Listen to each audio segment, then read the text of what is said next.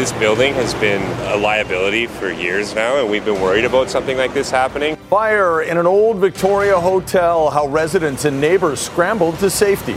Fears of a bad fire season. We're expecting it to come and we're ramping up.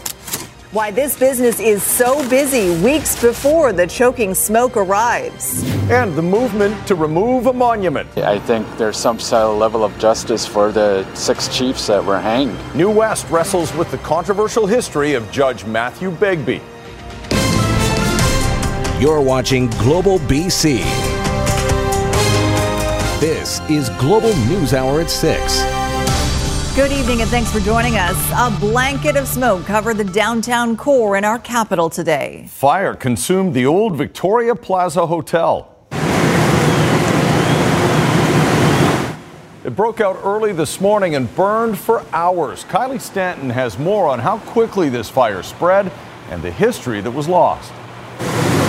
Attacking from every angle, dousing this building with 15,000 liters of water a minute. But the flames keep coming. This is a significant fire for sure. The fire broke out here at the historic Victoria Plaza Hotel just after 5 o'clock in the morning. The alarm went off at 5:27. Neighboring buildings were quickly evacuated. No glasses, no shoes, but got the cell phone. We just grabbed whatever we could fit in our hands. At the same time, firefighters worked to contain the blaze, launching aerial trucks, 3 engines, and a drone. Blocks of the downtown core under heavy smoke were shut down while crews inspected what they could inside. Heavy smoke conditions on all floors, smoke showing through all windows of the building, but the first actual fire conditions were in the basement. The hotel and its infamous strip club, Monty's, permanently closed in 2013. It's been the subject of redevelopment plans ever since. But in the meantime, there are reports people are taking up residence inside. There seem to be a lot of lights on and a lot of people going in and out, so I'm not really surprised at all because it's just obviously hazardous. No injuries have been reported, but the building's caretaker has not been accounted for. Victoria Fire is working with police to determine his whereabouts. And while the chief says it's too soon to say what caused the fire, the fact it spread so quickly means it could be suspicious. Police will be involved in the investigation going forward. It's going to be a lot based on those first-in reports, witness statements and things of that nature, and we'll be working with VicPD on that as well. The building itself is not stable enough to be investigated. It's virtually a shell. You can see the stucco on the building. There's already been one face fall off and now the other one's cracked, and that's pretty crazy to see, you know. Firefighters are hoping to plan a controlled collapse once the flames are out and the smoke clears. Kylie Stanton, Global News, Victoria. The former mayor of Burns Lake has pleaded guilty to 4 counts of sexual assault. Luke Strimbold had been facing 29 charges involving 6 teenage boys. At least 15 of the incidents are alleged to have happened while Strimbold was serving as mayor. He resigned in September of 2016. Today in BC Supreme Court in Smithers, Strimbold pleaded guilty to 4 counts of sexual assault. He'll be sentenced in September. We're learning more tonight about a small plane crash over the weekend that killed 3 people and sent a 4th to hospital. The crew on board was working for the BC Wildfire Service. Grace Key is live in our newsroom with more on the victims and what they were doing at the time. Grace. Well, we do know that they were contractors and they were conducting infrared scans on some of last year's wildfires. So shortly after 8:30 Saturday morning, the Cessna 182 airplane crashed about 95 kilometers northeast of Smithers. It was found shortly before 11 a.m. A conscious male passenger seen outside the crash site was also spotted. Now, he's being treated at a Vancouver hospital and is expected to recover. 3 others were killed, including Lorne Borgold. Now, he was CEO of Precision Vectors. He previously served as the CEOs of Hudson Bay Mount Resort and Smithers and Whistler Mountain Ski Corporation. He was also the past president of Whistler Chamber of Commerce. He was an avid skier, sailor, and pilot. And Amir Saji provided data analysis for Precision Vectors. His brother describes him as a chameleon of talents, an artist, athlete, businessman. He spoke 5 languages, and above all, he was the most genuine and generous human you could ever meet. And pilot Pete Pouchman, he worked for Lakes District Air and Fishing out of Burns Lake. The cause of the crash is still under investigation. All right, Grace Key with the update. Thank you, Grace. Growing concerns tonight, we are in for another busy wildfire season. The past 2 seasons have been record-breaking, with smoky skies severely reducing air quality. As John Hua reports, this year some British Columbians are taking matters into their own hands to breathe a little easier. As much of the province burned last summer, the smoke billowed upwards and blotted out the sky, and British Columbians let out a collective gasp. It can be very, very dangerous. People die. That gasp for people with respiratory issues was a fight for survival, as the heavy smoke from wildfires led to lengthy air quality advisories across BC, including Metro Vancouver. That smoke, if we get the fires, comes right in the house and probably end up with a lung attack and probably end up in hospital. Jan Jordan, who lives with chronic obstructive pulmonary disease, could only stay at home by cleaning the air inside around the clock. Get yourself a purifier. Somebody that has a house, you might even need 2 or 3 purifiers. Last year's blanket of haze led to a massive boost in last-minute demand for the filter shop at BGE. The surge last year was a lot more. And right now already for this year, I'm seeing a lot more people calling, again, residentials, that are calling in now and asking them, what should we do? So in Edmonton, they're covering all their bases. BGE is manufacturing a stockpile of air filtration products that will hopefully be enough to supply all of Western Canada this wildfire season. Manufacturing has already ramped up, knowing what's coming. We will be stocking inventory at the branches here locally to be able to react right away. Still, the message is to start creating or finding clean air environments now, instead of being caught up in this suffocating smoke. It is normal these days. Everybody knows the fires are going to happen. And I change this one usually once a year. Jordan hopes by learning from last year and preparing accordingly, those most at risk will be able to breathe a little easier this wildfire season.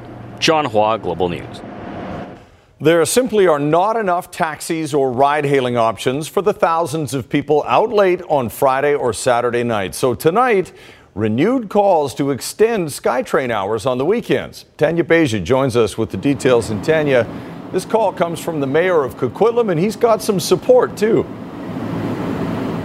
That's right, Chris. Bar Watch is backing Mayor Stewart's call, and both they and the mayor say it's a matter of public safety.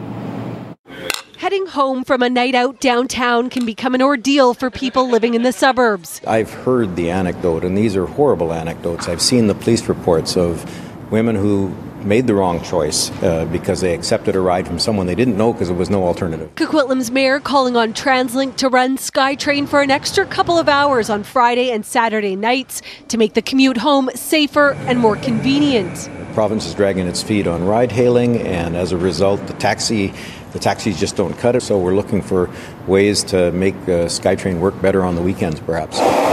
Right now, SkyTrain runs until around 1 a.m. on Fridays and Saturdays. That's 2 hours before some downtown bars close their doors.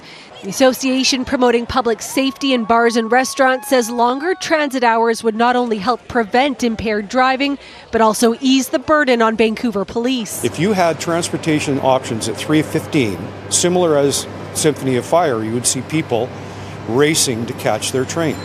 Therefore, the street would be essentially probably vacant at 3:15 in the morning. We know that transportation options late at night in this city are very slim, and we want to provide a better service. What that service is remains to be seen.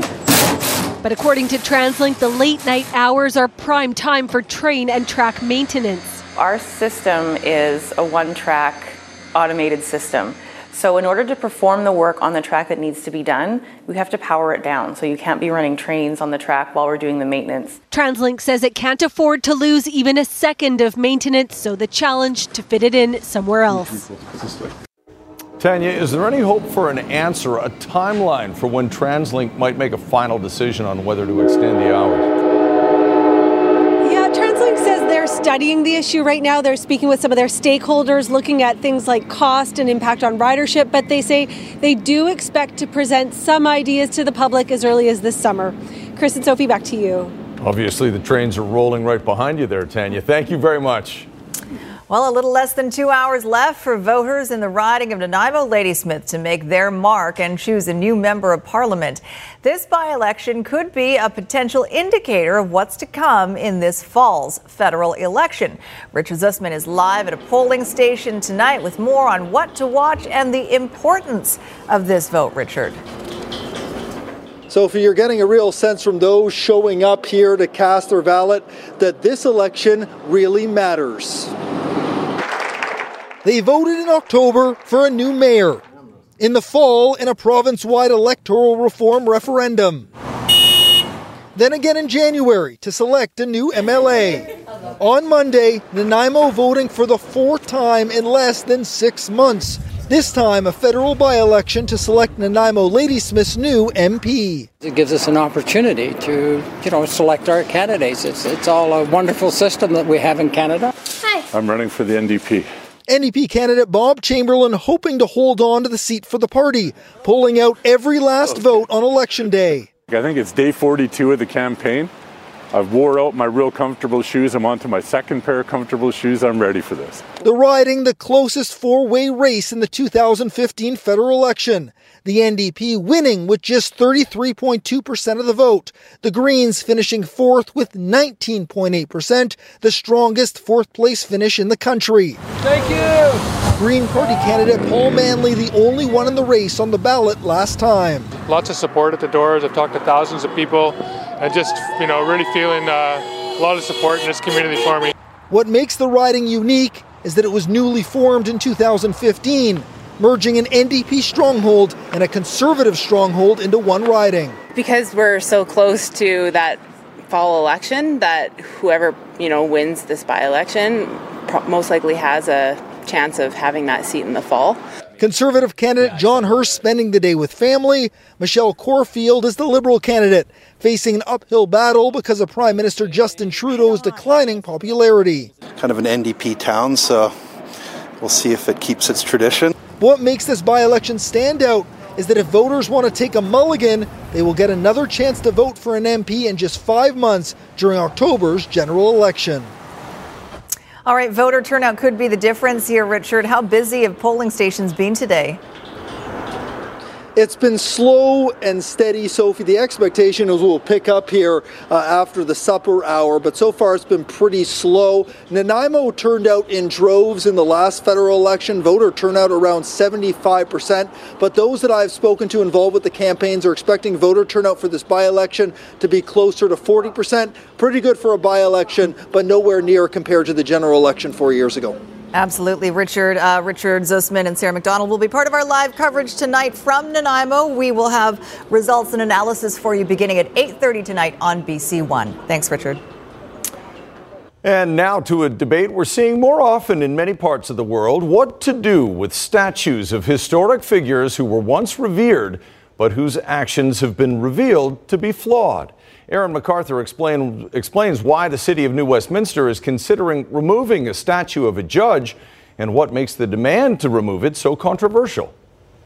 In New Westminster, there is a Begbie Street, a Begbie Square. There's even a Begbie Tavern. All because of this guy, Matthew Bailey Begbie, the province's first Supreme Court justice. He stands in front of the New Westminster Courthouse. And now New West Council is debating a motion to remove the statue. Not necessarily that it's removed and buried somewhere, but it's removed, relocated in a place that isn't a place of power. Begbie, most infamously known for his role in the conviction of 6 chiefs after the Chilcotin War. Almost a decade before Confederation, the men were wrongfully convicted of murder and hanged. A mural depicting the Chilcotin War was covered up at the Parliament buildings, and in 2014 the BC government apologized for its role. Last year, Prime Minister Trudeau did the same. First Nations leaders saying removing the statue, part of reconciliation. It won't bring back the 6 chiefs. It won't bring back a lot of things. But I think, the symbolism and the meaning for the New West Mayor and Council that they are removing and recognizing Indigenous people is very meaningful. Some scholars have written history has been too harsh a judge of Matthew Begbie. He was known as the hanging judge, but according to some accounts, he was fairly enlightened for the time, ruling often in favor of Indigenous plaintiffs and, in at least one instance, striking down what he called unfair and vague laws around the potlatch. Councillors in New West who are supporting the motion say the goal is not to erase history, just tell it more fully. So that people can understand the nuanced history and the full history of who he was. I don't think that the intention is to scrub him away in any way, shape, or form. It's actually to have a better understanding. Puckmeyer would like the statue removed by this summer and at least relocated while the future of Begbie Square is considered. Aaron MacArthur, Global News. Final seconds of a doomed flight. The fatal mistake some passengers made. Later on the News Hour. And the disposable coffee cup that broke the internet. How did it end up in a scene on Game of Thrones? Right now, though, royal baby news much of the world was waiting for. Congratulations are in order for the Duke and Duchess of Sussex, Prince Harry and Meghan Markle. Oh, yay! Oh, yay! Oh, yay! Buckingham Palace proudly announce the birth of a newly born royal baby boy to the Duke and Duchess of Sussex. And while the couple has chosen to take a non-traditional path for the birth of their first child, at least one long-standing palace tradition was observed. A small framed typed announcement welcoming their son was placed on an elaborate golden easel outside of Buckingham Palace. Jennifer Palma now with the details we're learning so far. It's a day of celebration for many worldwide. In London, landmarks were lit in blue for the newest royal. No, it's great. Great reason to celebrate. Absolutely. So exciting. Amazing. Best wishes to both of them. Yes. We love babies. The birth of a son to their Royal Highnesses, the Duke and Duchess of Sussex, Prince Harry and Meghan. A beaming Harry delivering the news himself. Mother and baby are doing incredibly well. It's been the most amazing experience I could ever possibly imagine. The overdue baby boy was born early this morning, weighing in at 7 pounds, 3 ounces. This little thing is absolutely to die for, so I'm just over the moon. The announcement also made on social media as a new modern era of royal family traditions continues to grow. The couple not revealing baby and mom soon after the delivery, like Harry's parents and brother. This couple is that way. They'll probably just raise their child a little differently than maybe we've seen royal children raised in the past. Harry and Meghan's relationship began and flourished in Canada. Many Vancouverites happy to see them welcoming their firstborn, offering up suggestions for names. I would say Christopher. Christopher? Yeah. Because what are you basing that on? That's my name. Who knows what it'll be, but I wouldn't be surprised it's going to be a common name. The monarchy is a great thing, I think, for Britain and the Commonwealth. So it's exciting having a new addition, definitely. Odds makers busy with baby name bets. The top choices, Arthur, Alexander, Albert, and James. But whatever is chosen, the baby is 7th in line to the throne after his father. The young family is at home. Prince Harry says we will meet baby Sussex this week. Jennifer Palma, Global News. Hot on the heels of that warning about another potentially bad forest fire season, an environmental coalition is calling for drastic action on climate change. The 60-group coalition of unions, Indigenous groups, and environmentalists says Canada needs to adopt a Green New Deal and cut greenhouse gas emissions in half by 2030. They say last year's droughts and forest fires in BC and Western Canada and the recent flooding across Ottawa and Quebec are examples of a climate in crisis. Scientists have given us just 11 years to cut our emissions in half in order to avoid catastrophic impacts. We're talking about hundreds of millions of human lives. It's decision time. We can either stay on the current path and slide into catastrophe, which will cost us, frankly, a heck of a lot more, or we can come together with a far-reaching plan to avoid that catastrophe. A sobering new report from the United Nations tonight says nature is in more trouble now than at any time in human history. The report on biodiversity says more than 1 million species of plants and animals are on the verge of extinction. But as Linda Aylesworth reports, the UN also says it's not too late to avert disaster. Biodiversity is quite literally everything, from the tiniest life forms to insects to plants to every living thing you can imagine. It is also the subject of a dire report by the United Nations. We're losing biodiversity. We're losing species at a historical rate. Potentially 500,000 to 1 million species are threatened with loss. The findings, announced in Paris, France, are based on a compilation of reports by 145 scientists around the world. There is no doubt that this is certainly the most comprehensive report ever written. There have been 5 mass extinctions in history, the last one 66 million years ago. But this one, the 6th mass extinction, will have the distinction of being the first caused by humans. We've lost much of our native forests, much of our native wetlands, and effectively biodiversity needs to be considered as an equally important issue as climate change. 66% of our oceans have been negatively altered by humans. Only 7% of the fish we take from it are harvested sustainably. They are among the many human-caused issues we can do something about. We already know how. There's enough instruments, international agreements, local policies, local efforts. The knowledge is there.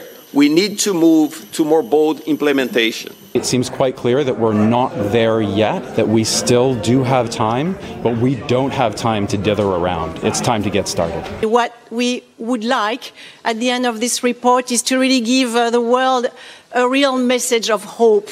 Linda Aylesworth, Global News. It's crazy the way that it's looked, because I never thought this could happen. That's right. There is Hundreds of people in Quebec are preparing to take legal action after their homes were damaged by floodwaters. 6,000 people were forced from their Montreal suburb after a dike burst. Nearly 2,000 homes were flooded. Residents are preparing a class action lawsuit saying they believe the disaster could have been avoided. It's reported tonight that the crew of that Russian jetliner that burst into flames during an emergency landing, killing 41 of the 78 people on board, did not dump any fuel before the landing. And tonight, the actions of some of the passengers who survived are also coming under question. In Moscow, the gutted and charred remains of Aeroflot 1492 still on the runway after Sunday's horrific crash. The final terrifying moments captured on video as the plane burst into flames during an emergency landing. Another camera shows the plane first bouncing off the runway before coming back down again, possibly puncturing a fuel tank. From Russian media, the frantic scene inside the plane. 41 of 78 people died, including 22-year-old American Jeremy Brooks from New Mexico, who'd just taken a job as a fishing guide in Russia.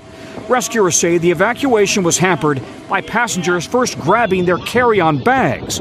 We've seen it before during the Miracle on the Hudson landing, the Asiana crash in San Francisco, and a British Airways fire in Las Vegas.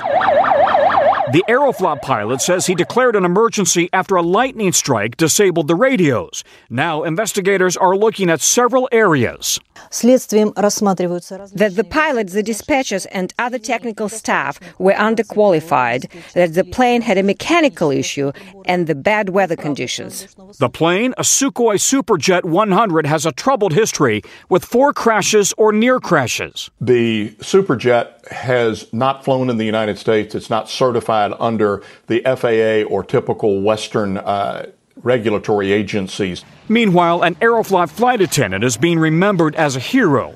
Maxim Moiseev died trying to open a door in the tail of the plane, desperate to save passengers on board. When you take your vehicle to get it serviced, you don't expect to come out with an even bigger problem. An Ontario woman says that's what happened to her after she took her car to one of the biggest names in the oil change business. Sean O'Shea has more. So I would hope that they would take care of it. Megan Kirkland talking about what happened a few days after she got an oil change at a Mr. Lube location last month. I was on the highway. I started getting cool air instead of hot air because it was kind of a chilly day. And I was kind of like, this is a little bit weird. Her low mileage 2000 Mazda Protege revved up, then suddenly lost power. I immediately pulled over. And as soon as I pulled over to the side of the road, the engine just died and I wasn't able to restart it. The car was towed to her home. Her father opened the hood and discovered something unexpected. The rad cap was just kind of sitting on top of the radiator and that there was no coolant in the overflow. She says originally Mr. Lube accepted responsibility for what ended up being a broken head gasket. The store manager was like, yeah, this is completely our fault. Like, don't worry about it. We'll deal with it. But that perspective soon changed when Mr. Lube's corporate managers got involved. At first, they blamed the engine failure on a broken timing belt, but mechanics at a dealership said that wasn't true. She'd had her belt changed 4 years earlier, and like the whole car, she says, everything had been well maintained. Part of the Mr. Lube inspection involves opening up the radiator cap and checking for fluid. If it's not retightened, fluid will escape, and an engine will overheat and be damaged. Mr. Lube refuses to pay any compensation and told Global News in a statement, her car likely had a pre-existing issue, saying the coolant level was low when it came in. The company said video shows a double check on the vehicle was performed correctly, that the radiator cap is in place at the end of servicing. She'd driven about 900 kilometers between the servicing and the engine failure, but that cap was loose, she says, when they opened up the hood. She says she's certain Mr. Lube technicians made a mistake, and now she's going to have to pay an expensive price if she wants the car repaired. It could potentially cost between $4,000 to $5,700. So it's not a cheap fix. Sean O'Shea, Global News, Toronto. In Health Matters tonight, UBC researchers are reporting a major breakthrough in the treatment of Huntington disease. In a study published today in the New England Journal of Medicine, the UBC scientists say a new drug for Huntington safely lowers levels of the abnormal protein that causes the debilitating disease. Huntington is a devastating genetic neurological disease that causes abnormal involuntary movements, psychiatric symptoms, and dementia. And to date, no effective treatments have been proven to slow down progression of it. So the biggest implication of this study is its hope. We don't yet know whether or not this therapy is effective at altering the progression of the disease or stopping its progression, but this is the best option we've yet seen. This is the closest we've got yet. Well, the Daytime Emmys honored Jeopardy host Alex Trebek with a standing ovation. I was concerned that sympathy might play a big role in the voting this year. Let me finish. In what was likely the most emotional win of the night, Trebek received an Emmy for Most Outstanding Game Show Host. The Canadian-born TV icon revealed in March he's battling advanced pancreatic cancer. Now, last year, the 78-year-old was passed over for an Emmy after undergoing surgery for life-threatening blood clots.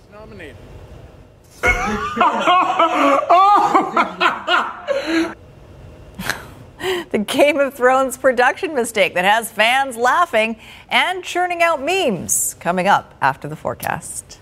It almost seemed like the Game of Thrones guy was laughing at Trebek, but that's not the way that went down. That's not the way that went down at all. We'll show you. We'll show you when we come back. All right now, though, let's check in with Christy and get another look at this forecast that came in just as advertised. Beautiful sunshine and blue sky. Yeah, great weekend and another beautiful day out there today. What a way to start off our work week. A little bit of high-level cloud, but otherwise blue sky. Here's a look at your temperatures. So near the water, 17 degrees, a little bit 2 degrees above seasonal. Inland regions, the hottest in Cultus Lake at 23 degrees. But the hot spot across Canada today was Lytton at 25.9 degrees, and we saw mid-20s right across the interior regions, and you will again tomorrow. Right now, the ridge is sitting offshore, and that's why areas near the water are about 17 degrees. We're still seeing a bit of a breeze, but as this shifts inland, that's when we really start to heat up along coastal regions and we start to dry out. So wait till you see the numbers coming up later in the week, upper 20s for some areas, and I'll show you which. But it is tinder dry out there. That area with high fire danger rating is now growing, and I wanted to show you this. Current fire bans, Category 2 in the northwestern part of the province, Category 3 already in the Caribou region, and on Wednesday, the Category 2 area is going to include the entire northern BC. So anywhere from Quesnel north will be under Category 2. What does that mean? Well, there's no campfire bans in place just yet. A Category 3 is the highest, so anything larger than 2 meters high and 3 meters wide. So that's a really large fire, and that's in the Caribou region. A Category 2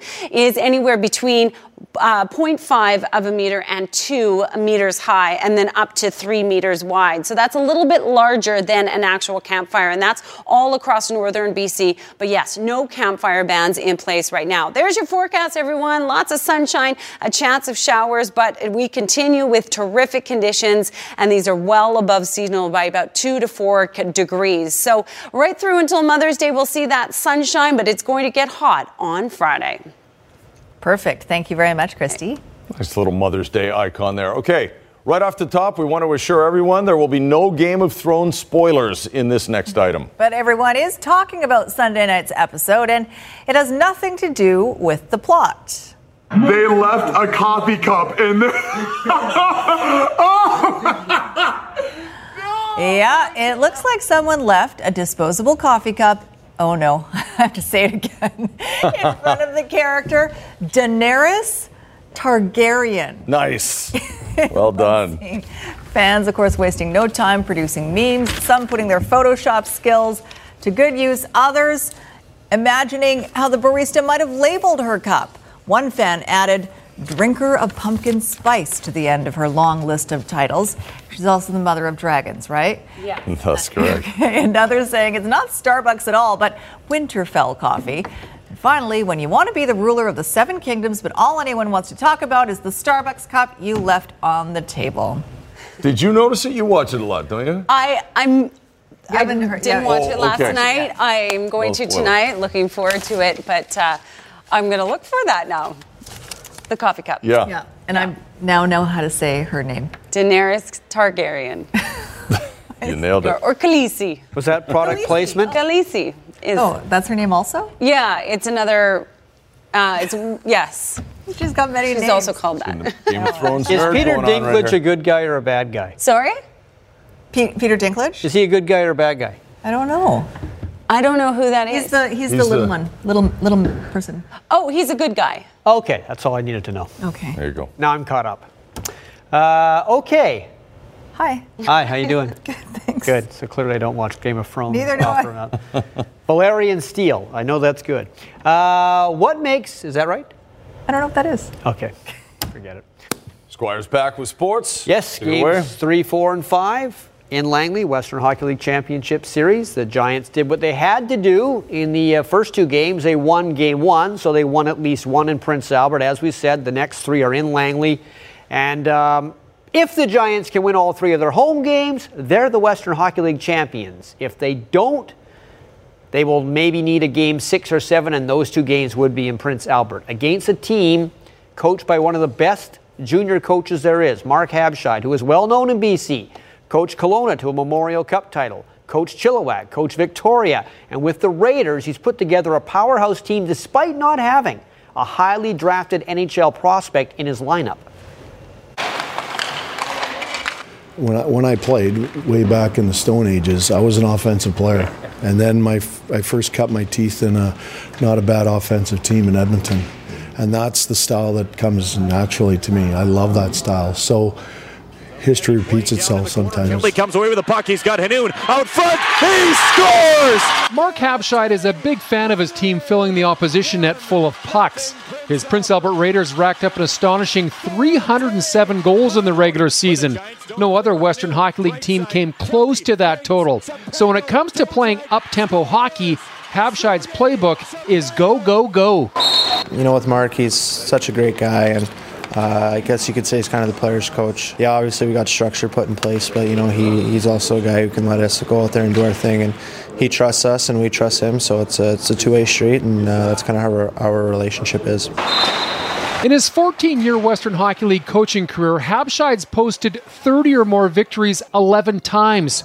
He's also mixed in 5 seasons of 40-plus wins. But winning today is different than winning yesteryear. Today's game and player is fast and highly skilled, except now your success is dependent on how you deliver your message/game plan. And Habscheid's a perfect example of a coach adapting to the times.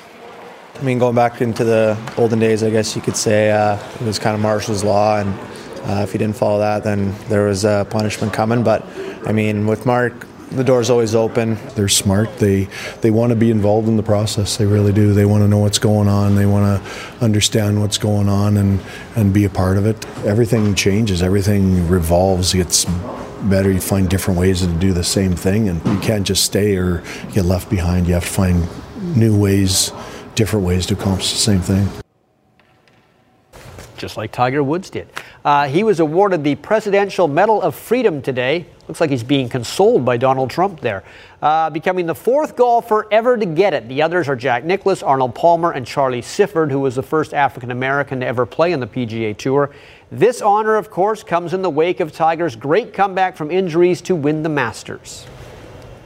I've battled. I've tried to hang in there, and I've tried to come back and play the great game of golf again. And the amazing Masters experience that I just had a few weeks ago, certainly is probably the highlight of what I've accomplished so far in my life.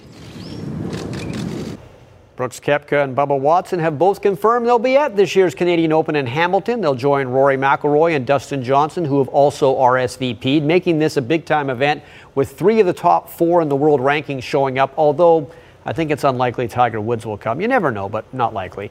The big names are showing up in many ways because the event's now in June, a week before the U.S. Open, rather than in July when it was right after the British Open. Okay, back to hockey. Bruins Jackets, Tuukka Rask has suddenly become unbeatable for Boston. It's Game 6. Columbus has to win to keep this going. Second period. DeBrusk, post. David Krejci, net.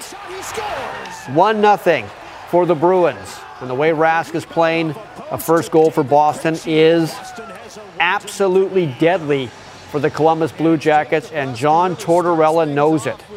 But then check this out. Right before the end of the second period, Charlie McAvoy, this is a 2-minute penalty. Should have been 5, but I think the referees are a bit freaked out by what happened between San Jose and Vegas, so they only call a 2-minuter. Okay, another power play. They didn't score on that one. Off the bar, Zach Werenski. Josh Anderson, who was the guy who got hit in the head, can't convert. Still 1-0. Then the Bruins the other way. 2-on-2. Marcus Johansson. That's in.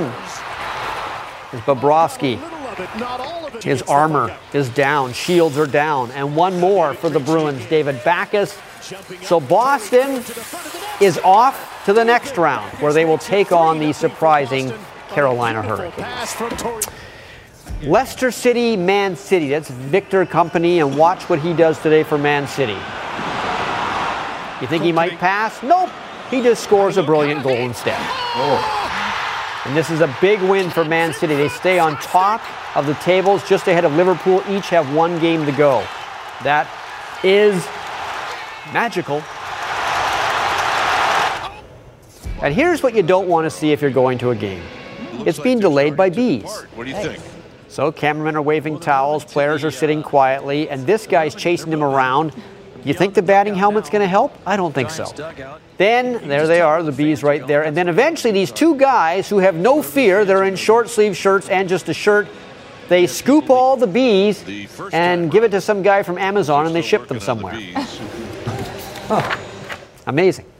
We'll talk more about the Kentucky Derby after the break, updating you on the latest in the appeal from the owners of Maximum Security, who of course finished first, but was disqualified to 17th place. I have to say, if what he did happened in any other race, he would have been disqualified without question. But because it was the Kentucky Derby and there's 19 horses, there are people in racing, not everyone, but there are people in racing who feel the foul perhaps should have been overlooked. It wasn't, and we'll hear more shortly. Yeah, we sure will. Okay. Thanks, Squire. Thank you, Squire. Let's check in with Jay Durant for a look ahead to Global News at 11. Jay? Thanks very much, Sophie. Voters in Nanaimo Ladysmith are choosing a new member of parliament in a contest that could be an important indicator ahead of the fall election.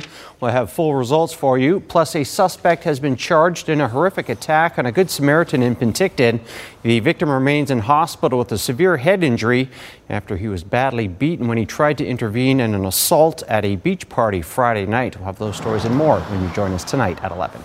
Okay, remember a couple of years ago, the Oscars announced the wrong Best Picture winner. And today, the horse racing industry is dealing with a kind of similar version of that.